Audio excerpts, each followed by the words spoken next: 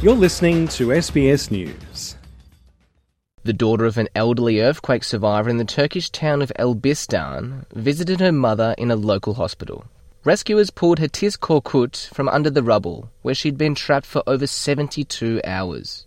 The 82-year-old survived temperatures of around minus 15 degrees Celsius.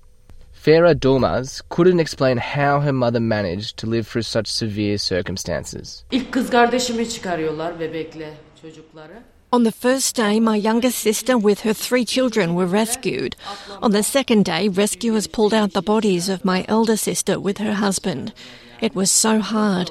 I couldn't stand it and told my brothers to rescue my mother too.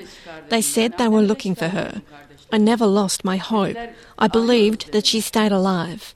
Miss Korkut was immediately fitted with a neck brace and rushed to hospital, where doctors later removed one of her legs. Thank God, on the 4th day we have seen my mum again. Thank God she is okay. Just one thing, her leg was injured and they cut it off. Around a dozen people have held a silent demonstration in rebel-held northwestern Syria. They're protesting against the slow international response to provide help to quake victims. One campaigner said that even by the 4th day after the earthquake struck, still no assistance of any kind had reached the area. Lawyer and activist Ahmad Mando is questioning whether racism is a factor.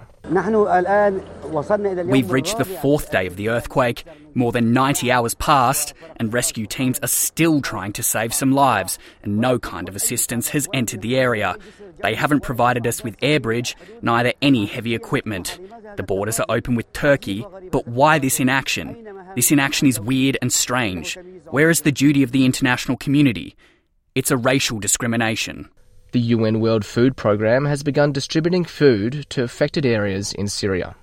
Trucks arrived in the cities of Aleppo and Jindiris, and hot meals were distributed to thousands of people. But the head of the WFP in Syria, Ken Crossley, says access has been very challenging, as some of the quake-affected regions are active war zones.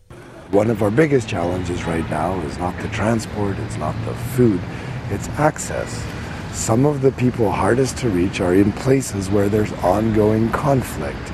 We need the people who are in these places.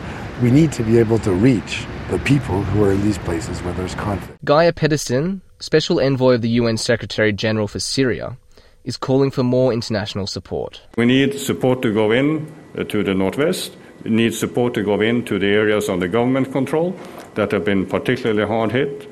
Aleppo and Hama was mentioned. And we know that some support is already coming in to the airports in Aleppo and indeed also to Damascus. He says every moment counts, and that US and EU officials have promised their support. We need to do everything to make sure that there are no impediments whatsoever to the life-saving support that is needed in Syria.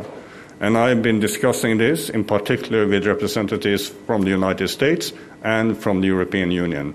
And they assure me that they will do whatever they can to make sure that there are no impediments to assistance coming to Syria to help in this operation.